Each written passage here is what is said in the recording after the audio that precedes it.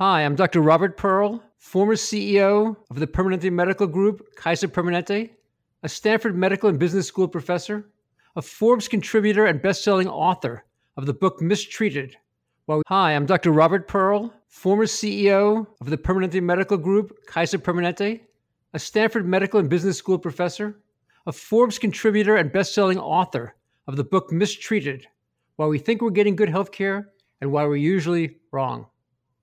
And I am Jeremy Corr, host of the New Books in Medicine podcast. American healthcare is broken.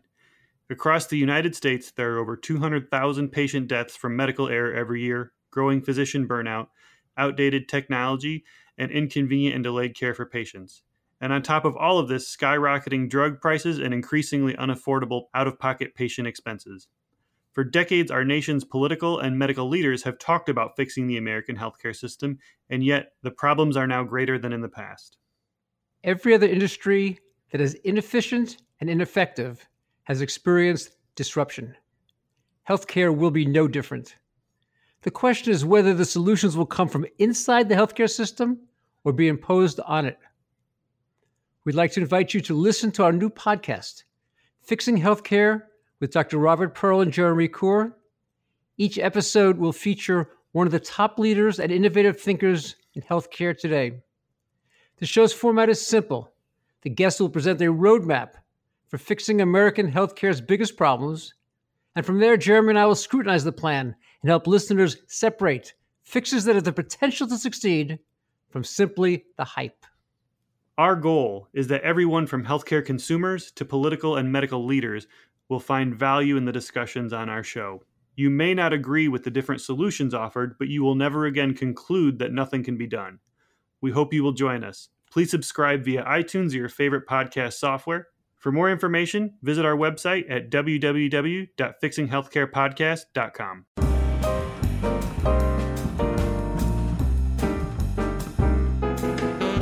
Hello, everyone, and welcome to New Books in Medicine. I am your host, Jeremy Corr. Today, we will be talking to Dr. Samuel Harrington. He is here to talk about his excellent book, At Peace, Choosing a Good Death After a Long Life. This book outlines specific active and passive steps that older or terminally ill patients and their families can take to ensure they live the last of their days comfortably and die the best death possible. Sam, welcome to the show. Oh, Jeremy, thank you very much for having me. I appreciate this opportunity. I wonder if you could begin the interview by telling us a little bit about yourself. Certainly. I was born in Milwaukee, Wisconsin. Maybe that's starting too soon for you. And then I wanted to be a physician from about the time I was in high school on. And ultimately, after getting through medical school at the University of Wisconsin, I chose internal medicine and subsequently gastroenterology as specialties that I thought suited my interests. And in particular with gastroenterology, I was interested in the concept of scopes and minimally invasive surgery, which actually, and the scopes, of course, predated what has become minimally invasive surgery now and has revolutionized the surgical field. And if I'd foreseen that, I might have ended up being a surgeon. But in any event, I really had no great aspirations other than to be the best possible gastroenterologist that I could. And I ultimately trained in Atlanta and got a job in Washington, D.C., where I practiced for 30 plus years. And while I was in Washington, I served on the board of a hospice, which really drew me into end-of-life discussions. But then I was also on the board of the local community hospital where I worked, which was ultimately taken under the wing of a larger organization, Johns Hopkins Medical Group. And I saw a small community hospital become part of a bigger system, and that also informed some of my ideas. So when my career seemed to have plateaued, and I began to look around for other things and became interested in medical reform or healthcare reform, this book started to percolate in my head, and ultimately I couldn't do it while I was practicing. I didn't have the mental or physical bandwidth, but when I stopped practicing, I started writing, and that's where we are. The topic of your book is something that everyone either has experienced or will experience at some point, either with themselves or with a loved one. You know, the topic of facing end of life or end of life care and how to deal with that. And it's in your book, one of the things you talk about is how hard it is for not only the people that are in that situation, but their family members and their doctors to talk about, which I think this book is really excellent at outlining. So I wonder if you could, share what your ultimate inspiration to write At Peace was. Well, I was inspired to write about it by two sort of broad arcs that occurred across my 35 years of training and practice. And that is the arc of medicine, as I saw it in America, changing from a healing art into a giant commercial enterprise, where end-of-life issues moved from comfort care and support toward sort of transactional treatments. We were able to do so much. When I went into medicine, when I went into my practice in 1982, it was a much simpler time. And then this explosion of technology complicated our end-of-life perspective.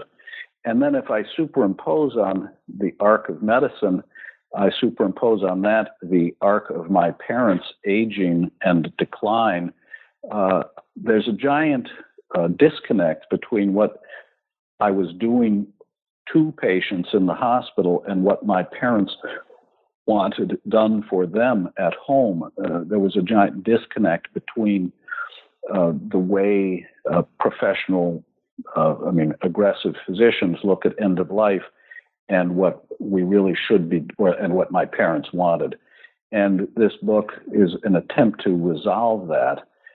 So I was really inspired by the idea of empowering elderly patients and their families to make better end-of-life decisions, basically because I was witnessing too many elderly patients die in intensive care units, not because they didn't want treatment, but because they didn't really understand the likelihood of their coming out of the intensive care unit in a healthy way. They didn't understand that when they went into the intensive care unit, they either would not come out alive or they would come out quite diminished because of complications and prolonged hospitalization. And I felt that somebody needed to sort of stand up and help people understand that patients and families have a very high expectation of what's going to happen, and that doesn't always pan out for them. Will you explain for our listeners why you feel, as you discuss in the book, that American healthcare is failing the elderly? I believe that the American healthcare system is built to treat acute illnesses. It is built to treat aggressively. It is built to give good quality care within any given hospital, but that elderly patients are sort of a special category in the sense that doctors approach illness the way generals approach an enemy in the battlefield. They want to engage the enemy with overwhelming force. And doctors want to cure patients. And when there is something to be cured, we address it. But aggressive treatment rapidly or frequently moves into excessive treatment and ultimately futile treatment with elderly patients, because when a person is dying either with old age or dying of old age, that is a battle that cannot be won. And so American medicine has to learn how to um, approach that special circumstance differently. One of the things, this is segueing into a sort of a sophisticated, I hope I don't get lost here, analysis of how systems don't always help us.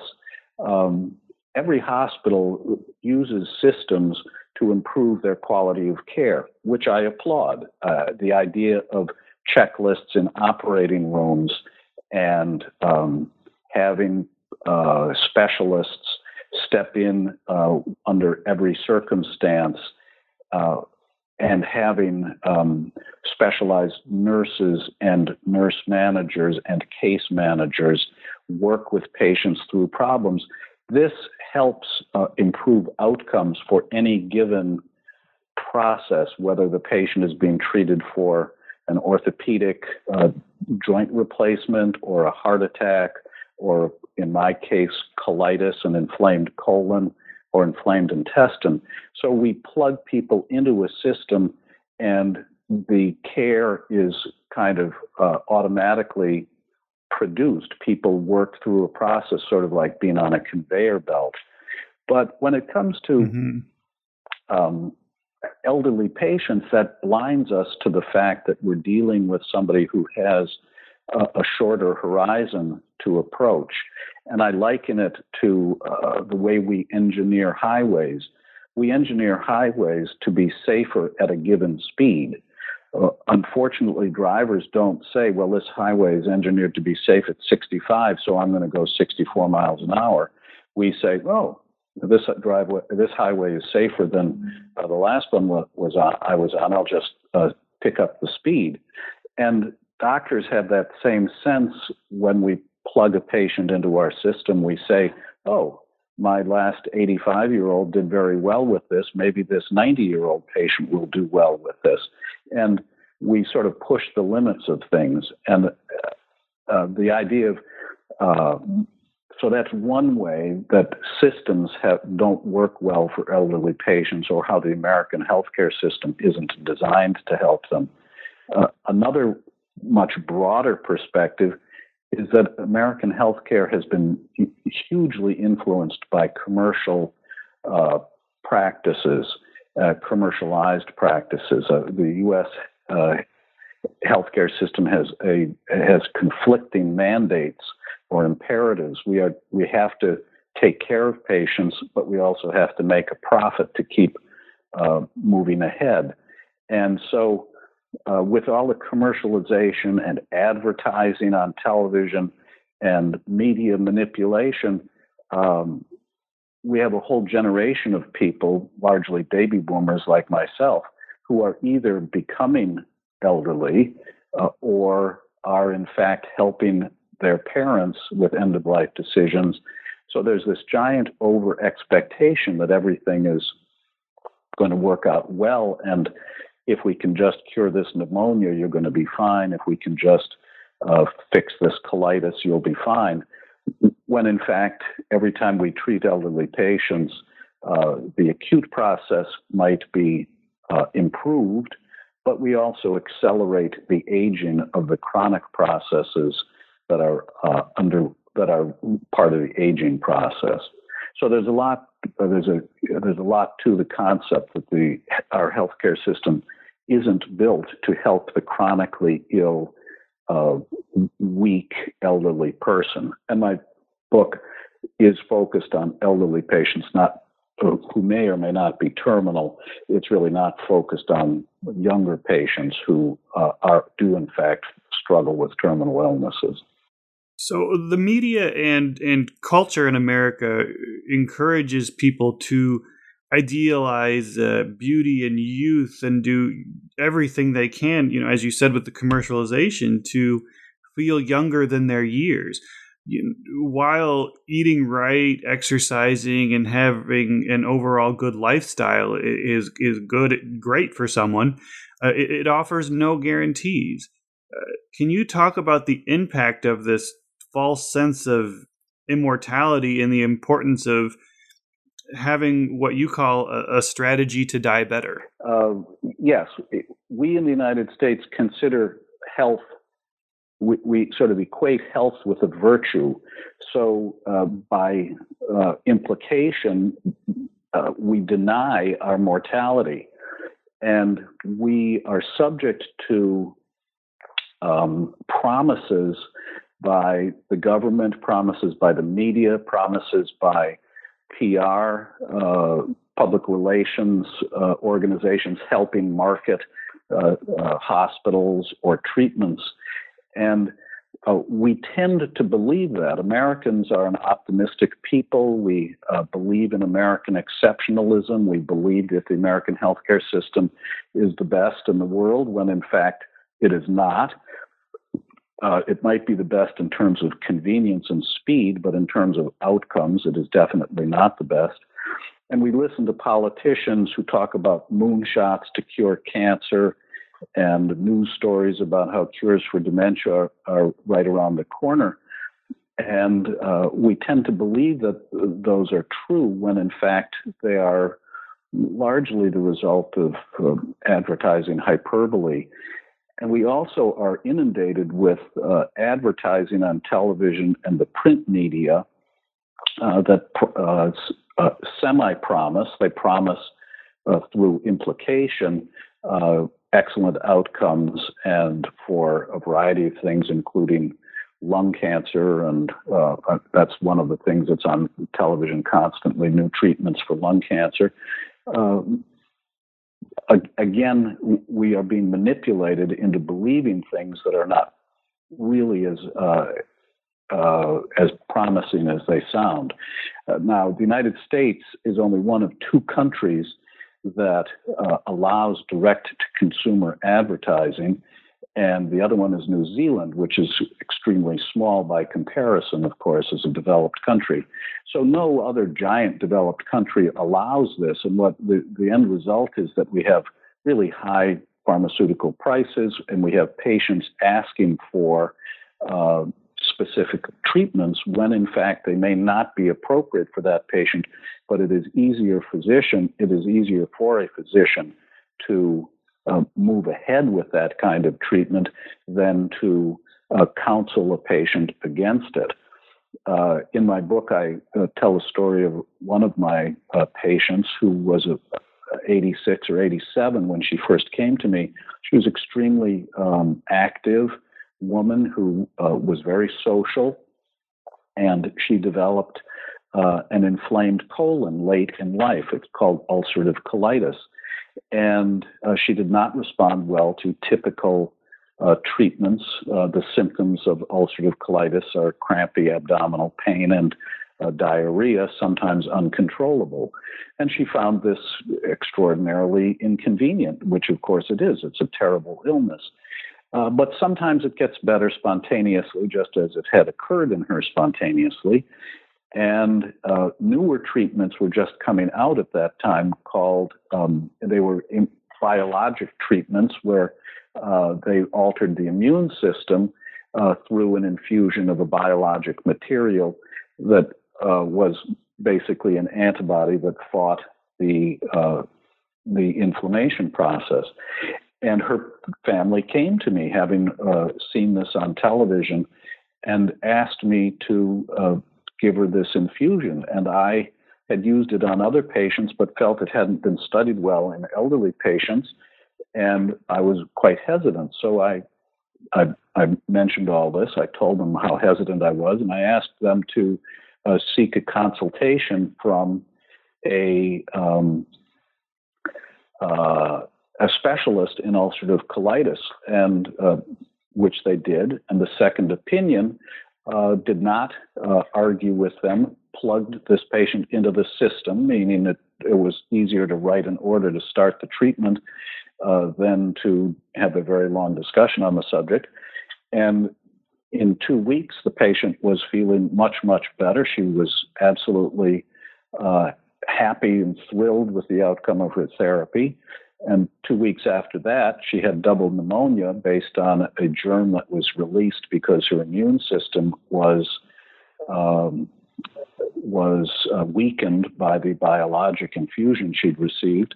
And 2 weeks after that, she died in the intensive care unit. And of course, I see a direct linear relationship to advertising and this woman's premature death, but not everybody will agree with me. In any event, that is the kind of process that I would prefer not to see.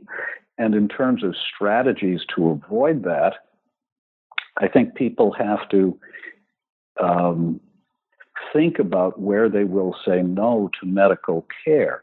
Now, in terms of a strategy, her situation is perhaps not the best example in terms of saying no to the biologic treatment, although I would like people to think that. But her strategy might have been to say, I will try the biologic treatment, but I will set limits as to what should happen to me afterwards. For example, if I'm so sick that I have to go into the intensive care unit, do not do X, Y, or Z as a result of it. So that is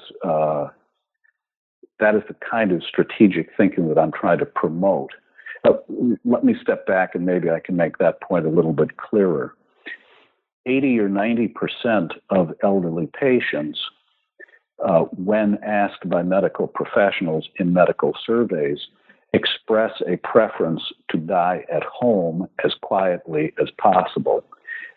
And yet, 60% of elderly patients die in hospitals or nursing homes shortly after hospitalization. And that disconnect needs to be reconciled. And my point is that it's fundamental that if you want to die at home, a person has to know when it is appropriate to say no to hospitalization. And particularly in the elderly, hospitalization by itself takes a toll, and people who go in tend to come out weaker, even if they are successfully cured of the problem that took them in. So, in a sense, saying no to hospitalization or saying no to intensive care unit treatment is the message of the book and the strategy that I hope people will employ. In your book, one of the things you talk about is the importance of understanding the median survival of an illness. In fact, you compare it to the game Plinko from the show Price is Right. Can you please talk about this for our listeners and explain what you mean when you say they should avoid magical thinking and the median is the real message? Well, thank you. There is a chapter called The Median is the Message, and that is a riff off of a very famous medical circles essay by Stephen Jay Gould, who wrote The Median is not the message because of his experience with an illness called mesothelioma. In his situation, he was about 41 or 42 when he was diagnosed with a rare cancer, almost always fatal, that occurred in his abdomen called a mesothelioma. And at that time, the median survival of mesothelioma was, I believe, 8 months. So he said, as a scientist, he looked and saw that some people survive much longer than 8 months, and that's called the long tail of a survival curve. And he writes eloquently about how he made the decision to work hard to be in that long tail. And in fact, he lived 17 more years and then died of lung cancer after a 2 or 3 year illness. Now, his eloquent essay moved many people, but I looked at it somewhat differently. I noted that he was diagnosed at a young age, and he did not, in fact, take the treatments that were used to define the survival curve of 8 months. He was lucky enough to take a different treatment that worked stupendously well for him. And I appreciate that. That's wonderful. But that is not how survival curves are generally created. Survival curves are created by the multiplicity of decisions and procedures that occur to patients when they are being treated medically. And that's where my image of a Plinko board comes in, because every time a patient hits a decision, they either get better or get worse, or they get better, they get worse, sort of like a Plinko disc fall into the bottom, from the top to the bottom of the Price is Right game. And ultimately, we cannot will where we end up on the bottom of the Plinko board. We can sort of game it and try and see and hope that we'll bounce way over into the long survival curve, but we can't will ourselves as to where we will end up there. And when it comes to elderly patients, I believe the median is the message, or certainly closer to the message. And that is because elderly patients start an illness from a disadvantage point of weakness, frailty, and chronic illness. So they are less likely to make it to the median than a younger person. So let me give a specific example that I believe is in the book. When my mother, at age 82, was diagnosed with lung cancer, it was staged and determined to be stage 4, meaning quite advanced. And the median survival for stage 4 lung cancer at the time of her diagnosis was 10 months. Now, I looked at my 82-year-old mother, and I knew that she was frail. She had already survived breast cancer. She had multiple complications of osteoporosis. And in my mind, the likelihood that she would be one of the people to live to 10 months was not great. And I said to her, as I tried to explain the concept of median survival, Mom, if there were 100 people in this apartment with stage 4 lung cancer, it would be very crowded, but in 10 months, 50 of them would not be here. We just don't know exactly which 50. Although the point I try to make in the chapter is that either the ones who are quite lucky or the ones who start from a younger, healthier vantage point are the ones who are more likely to make it to 10 months than my mother. What are some of the most common illnesses for people over the age of 65 that lead to death? How do they lead to death, and why should we consider old age to be a diagnosis? Well, medicine can be as complicated as we want to make it, or hopefully simpler if we try and change our perspective. So if we make it complicated, every single person has an individual outcome that we cannot try and characterize and understand. But in answer to your question, the CDC reports on diseases according to demographics, and the CDC clusters everybody over the age of 65 into a single demographic. And 90% of people over the age of 65 die from one of 6 diseases. And they are congestive heart failure, cancer, chronic lung disease, stroke, diabetes, and dementia in order of frequency. And the point I try and make in one of the chapters is that if you can put yourself in the category of chronic congestive heart failure or cancer or chronic lung disease or one of the others, then you can foresee some things that happen to people with those illnesses, and then you can see commonalities that occur at the end of life with complicated by one of these chronic illnesses. So, for example, people with congestive heart failure will die of a variety of things.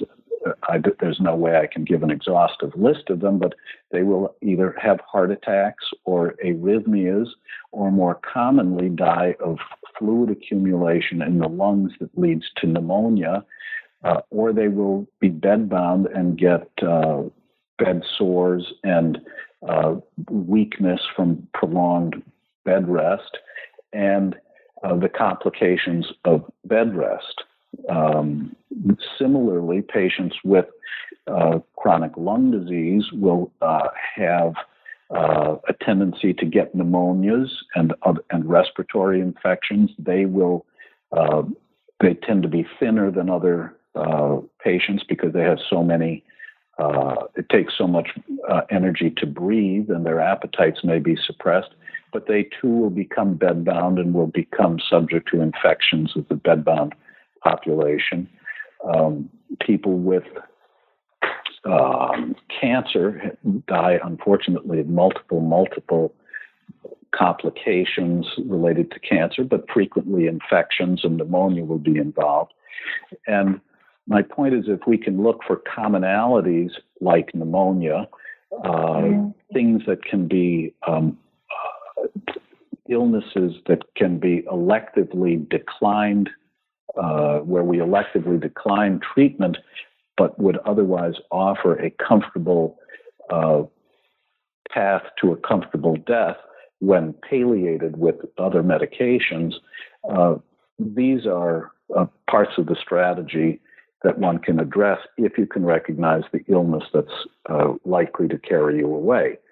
And just as I was willing to talk to my mother about lung cancer, its potential complications and prognosis, I think every patient should be able to talk to their primary care doctor or their specialist about that particular disease that is the most important one complicating their life, and understand a little bit about how it might end and what they can do to either control that end, to manipulate it rather than control the end, I should say, either to influence a quieter death or not.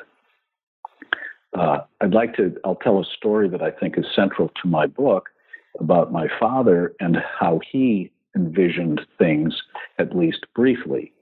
My father was a very healthy man at the age of 88. He certainly appeared healthy. He was quite vigorous, completely independent, living alone, and leading. He was helping other neighbors get to community center for their water aerobics class, etc., because some of them had given up driving, but he had not. In any event, he had seen his doctors, and he had what was called an abdominal aortic aneurysm noted and monitored. Now, this aneurysm is a ballooned blood vessel that an aneurysm is a balloon blood vessel that tends to grow, and when it grows, it threatens rupture, and when it ruptures, terrible complications arise. And my father was aware of this because he had had a legal client who had died of a ruptured aneurysm in his chest. Well, my father's aneurysm was in his abdomen, and at age 88, 2 internists and 3 surgeons had told him to have major surgery to permanently repair it. And I thought that such a big operation would threaten his independent existence by putting him in the hospital for 3 weeks at a minimum, and if a complication for much longer, some nursing home convalescence. And when he got home, he might not be as strong as he had been, and he might not be as independent as he wanted to be. So I was counseling him to take a temporary procedure called an endovascular repair, which is like a giant cardiac catheterization, to put strengthening coils in his aneurysm. And this seemed like a very logical thing to do from a medical perspective, because he would probably live 3 to 5 more years without complication, and then we would readdress the problem, and he would not be in the hospital at all. Hopefully it could be done as an outpatient. And my father looked at me as if I was speaking a different language, because he when I talked about this temporary procedure, he furrowed his brow and he pointed his finger at me, and he pursed his lips, and he said, "Sam, why would I want to fix something that's going to carry me away the way that I want to go quickly and decisively. And I was quite taken aback. But this was his vision. He had this concept that if he declined emergency surgery, he would take palliative pain medicine and be dead within hours or a day at the most. And obviously, there's a naivete to that and a randomness to it. And yet it was his way of seeing an illness, seeing an end to that illness, and then manipulating it. And it was to what he perceived his advantage to control it to the degree he could control it. And this was visualizing an end to an illness, which is, I believe, where we started this conversation. And if everybody were to look at their illness, and in this case, I'm trying to encourage people to fall into one of those 6 categories, and saw a something that they could do to decline aggressive treatment at some point, to say no to medicalization, then they will be moving toward a more comfortable death. Now, most of us will not have an opportunity to decline emergency surgery the way my father had hoped to. But some of us will have that opportunity. Some of us with congestive heart failure will have an opportunity to say no to a pacemaker or other mechanical assistance for a weak heart. Some of us will be able to say no to or discontinue dialysis for kidney failure. Many of us will have an opportunity to say no to a 3rd, 4th, or 5th course of chemotherapy for a cancer.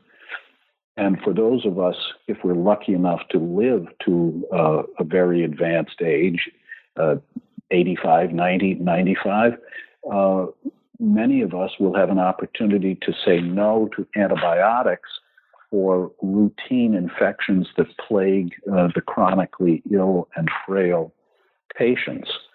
So that is how, if we can see the illnesses that are influencing us and come up with, understand how they might come to an end, we can influence that end and avoid too much treatment. You talk about the importance of recognizing this pattern of recurrent symptoms, treatment, deterioration, and stabilization. If one recognizes this cycle of unproductive treatment and progressive decline, you suggest they consider refusing treatment and choosing comfort over a prolonged and painful dying process. In fact, there is even a chapter in which you have a few hypothetical death certificates from common causes of death and work your way backwards from them. Doing this provides insight into where in the dying process the best death might have occurred. Can you talk to us about the insight provided by this exercise and the importance of creating a vision of where one's best death might occur and sharing that vision of comfort with family, friends, and physicians? I use the chapter on death certificates as kind of a shorthand way of presenting a variety of diseases so that people can see common endpoints, and a way of looking at death retrospectively, because sometimes retrospective viewing of things is informative. And so using those death certificates, as you say, I'd sort of plot a course in each one and then tell people that this is where somebody might have chosen to take a different course and to go home and be more comfortable. One of the and this is part of the creation of a vision of where people should, a vision of a person's death. But let me give a different example of how retrospective analysis helps us. medical futility is very difficult to define, and most of us try not to define it. What is futile care? Where does care segue from good care to aggressive care to futile care? Where, for example, in the case of the woman with the ulcerative colitis who went to the second opinion with a specialist, got the infusion, got better, and then got worse from double pneumonia, where might she have said, or her family have said, this care has become futile? Was it when she went into the intensive care unit? Was it when they put in the breathing tube? Was it a week after the breathing tube that she hadn't gotten better? These are difficult to define, but I believe that futile care is easily seen in retrospect when we look at the last treatment that our loved one endured, and when we say to ourselves, I wish we had not done that to my mother, I wish we had not done that to my aunt or uncle, that defines futile treatment. And the point is that we want to try and foresee that and avoid it. And I think experienced doctors should be able to help us with that. And we need people to help us understand prognosis and help us understand, help us with our vision. Let me go back to the vision idea for a minute. I think the vision helps us to have end-of-life conversations about the use of breathing machines or dialysis or feeding tubes. And my father's vision of declining emergency surgery is a kind of extreme vision, but a vision comes in many forms, and if we can understand it, we can use that to get better answers about some of these aggressive treatments. So I will point to a quote I use in the book from Woody Allen, who said famously that he was not afraid to die. He just didn't want to be there when it happened. Well, that his vision is to die in his sleep, or that's my interpretation of it. And that can inform his family about how they should address things. If there's any treatment that would allow him to die in his sleep, that's sort of where they want to go with it. Using another comedian, Groucho Marx famously said, I want to live forever, or I plan to live forever, or die trying. Well, that's a vision of dying in the intensive care unit. And that opens up that discussion. Do you really mean that, Mr. Marx? Okay, well, now let's talk about what that means, and here's what can happen in the intensive care unit. Now this is a bit of a segue. I gave a lecture recently at Yale, and I learned that family members are allowed to round on patients, go with the doctors and nurses when they see family members in the intensive care unit. And this, of course, helps family members understand what is going on when patients are being treated there. This was in particular in the surgical intensive care unit. But a light bulb went on in my head saying, you know what, this is really going to inform the next generation of that family as to what happens in the intensive care unit. Because some people, not only will they see and understand what's happening to their loved one, but when those things don't work out well, they will understand, well, maybe that's not for me when my time comes to be there. And so I think this is a wonderful development in more forward-thinking intensive care units. I think that we as Americans don't like to acknowledge terminal illnesses. And yet it's critical to to me, to my patients, or giving advice to my patients, that we acknowledge that this is the illness that's going to carry us away. So now let us cope with it. one way or another. The only illness in America that we acknowledge as terminal is ALS, amyotrophic lateral sclerosis, commonly known as Lou Gehrig's disease. When somebody is diagnosed with ALS, everybody says to themselves, oh my, that's a terminal illness. And that's largely because it's a comparatively infrequent illness, and there's no advertising about advances in its treatment, in my opinion, whereas other illnesses like cancer or dementia are equally terminal at some point, but we are bombarded with promises of treatment, and we tend to believe that they're going to get better. So we tend not to say, "Oh, this is terminal." We tend to say, "Oh, I'll get through this. We'll beat this. We'll carry on."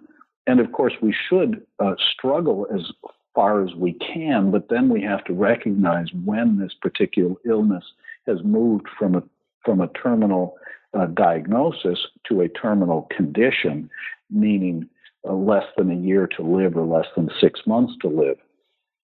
And I think trying to be rational about it is very important, and ignoring it is a way to end up getting treated more than we would want.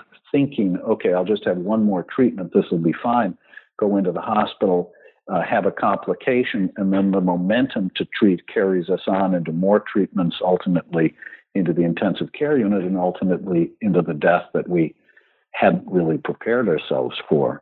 Can you please provide and explain the punchline of the joke? Do you know why they nail coffins shut? Okay. When I was a young gastroenterologist, I was asked to see a patient in consultation by a family physician who had asked me to see a man who had stomach cancer, and he had multiple obstructions in his stomach, and his oncologist had recommended a variety of tubes to vent the stomach while chemotherapy was given some time to work. And the oncologist had recommended this largely because the family had said that they thought their loved one, or their father, was too old to have major surgery. And I saw the patient and felt that it was very unlikely that chemotherapy was going to be beneficial in any rapid way, and that the obstructions in the stomach were, in fact, a surgical problem, and that my various tubes that I would put in as a gastroenterologist were not likely to make improve him symptomatically enough for the chemotherapy to work. So we had a very long discussion, and ultimately I recommended that he seek palliative care. And the family ultimately came to agree with that conclusion. And I left the room at some point and asked the family practitioner who had brought me in as a consultant what the oncologist was thinking when he made these remarkable recommendations. And the family practitioner looked at me and he said, "Sam, you know why they nail coffins shut?" And then I said, "No." And he said, "To keep the oncologist out." And that's a fairly harsh judgment of oncologists, but there was a time when oncologists were less sophisticated than they are now. My story dates back 30 plus years. And there is a tendency in oncology to treat very aggressively very late in the disease. And many of us look at that and say, and question that kind of perspective. But we, as doctors, have to question all our perspectives.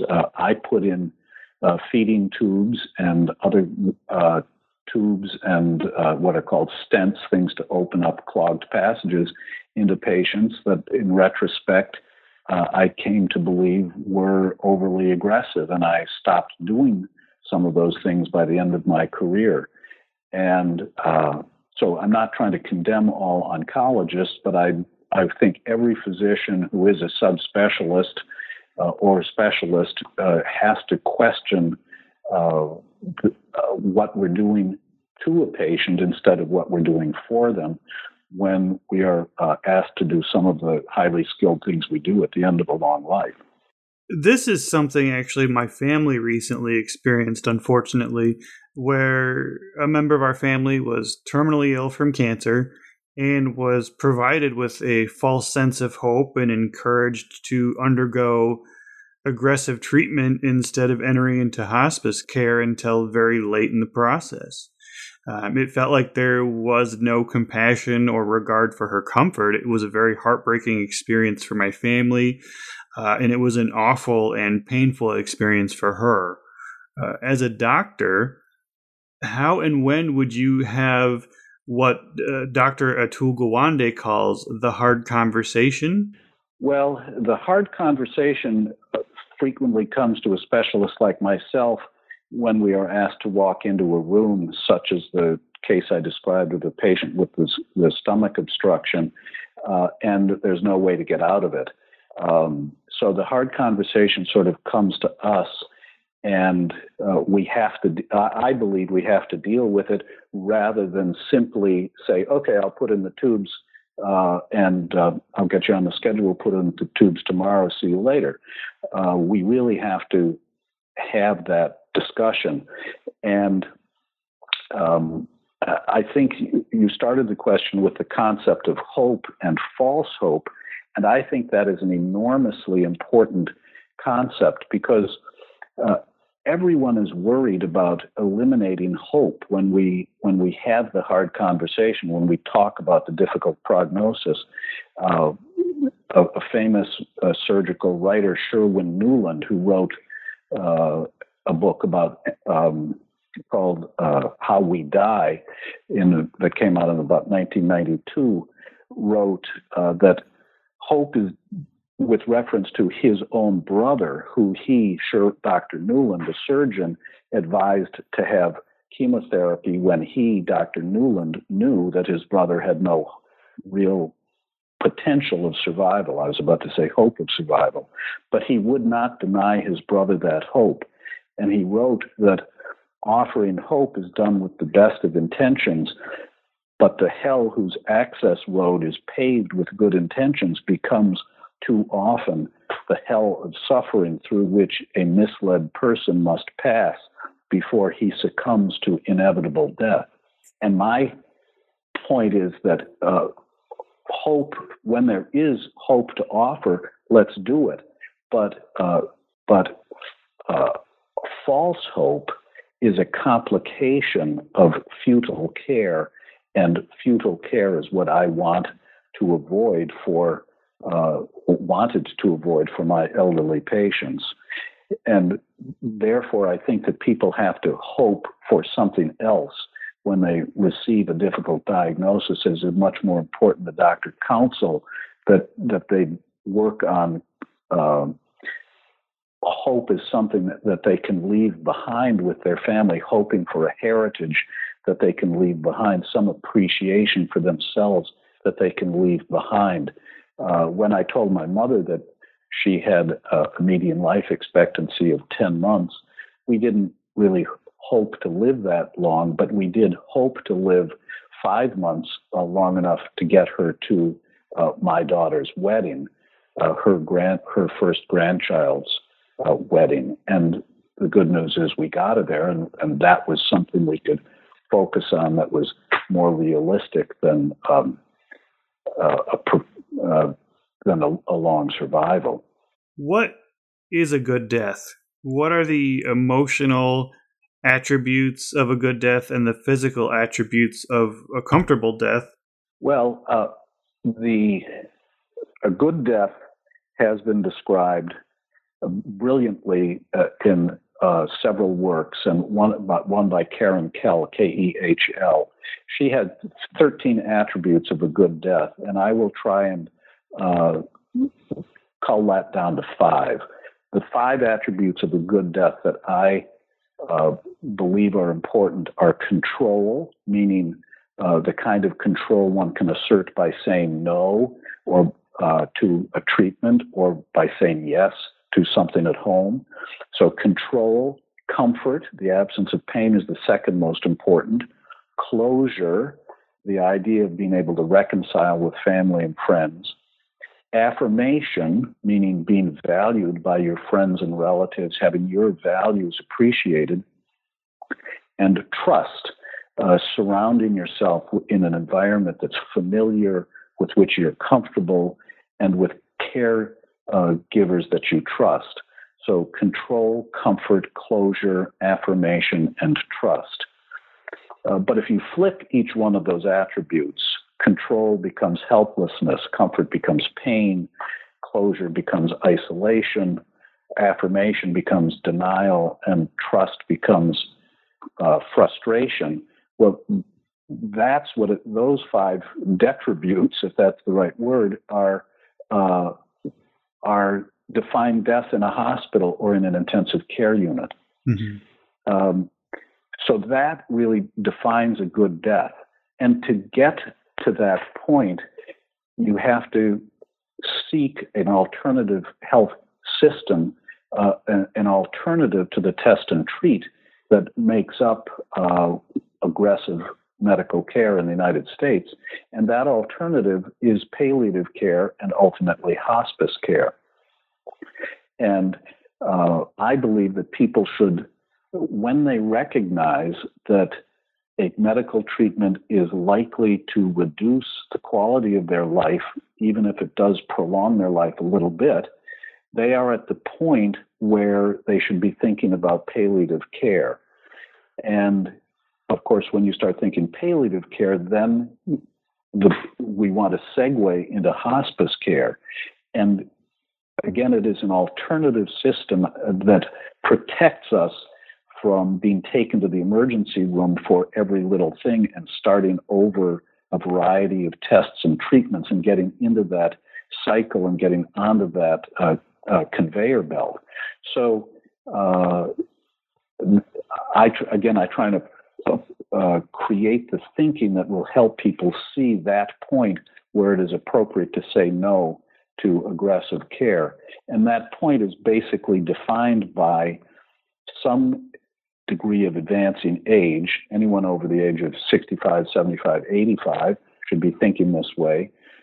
Advancing illness, meaning if your disease moves from stage 1 to stage 4, and declining performance status. If we cannot take care of ourselves, if we lose the ability to bathe ourselves safely or move ourselves from a chair to a bed or a bed to a chair, that activity of daily living, when our performance status declines, our disease advances, and our age advances and our disease accelerates, those lines intersect, and that is where a person should say no to aggressive treatment, yes to palliative care, and then start seeking the protections of hospice care. If someone is listening to this as either a patient or a caregiver who is currently facing this scenario, I want to say I highly recommend this book. In it, you recommend specific steps to help them take control of the scenario they're in. In addition to that, what other resources are out there? Well, starting the conversation by checking on the 5 Wishes website. That's a good way to get you talking about a vision of death and then get into the conversation. The Stanford Letter Project is a way of getting into the conversation. There are prognosis sites, usually associated with the best cancer centers.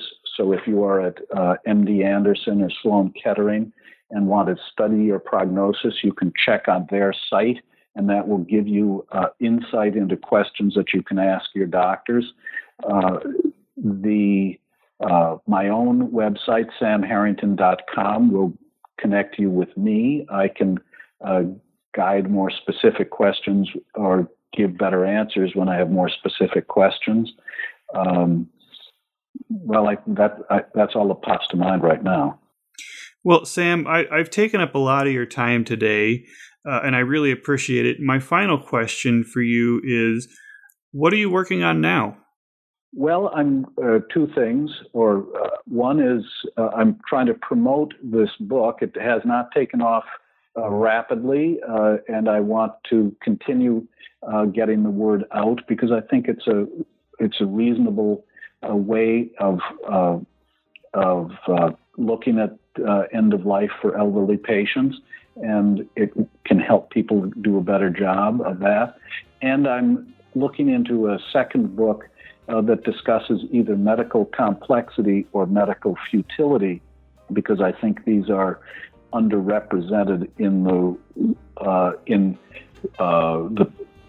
literature of medicine that people can understand. There's plenty of academic work on the subject, but it needs to be translated for lay people to better understand the reality in which we live.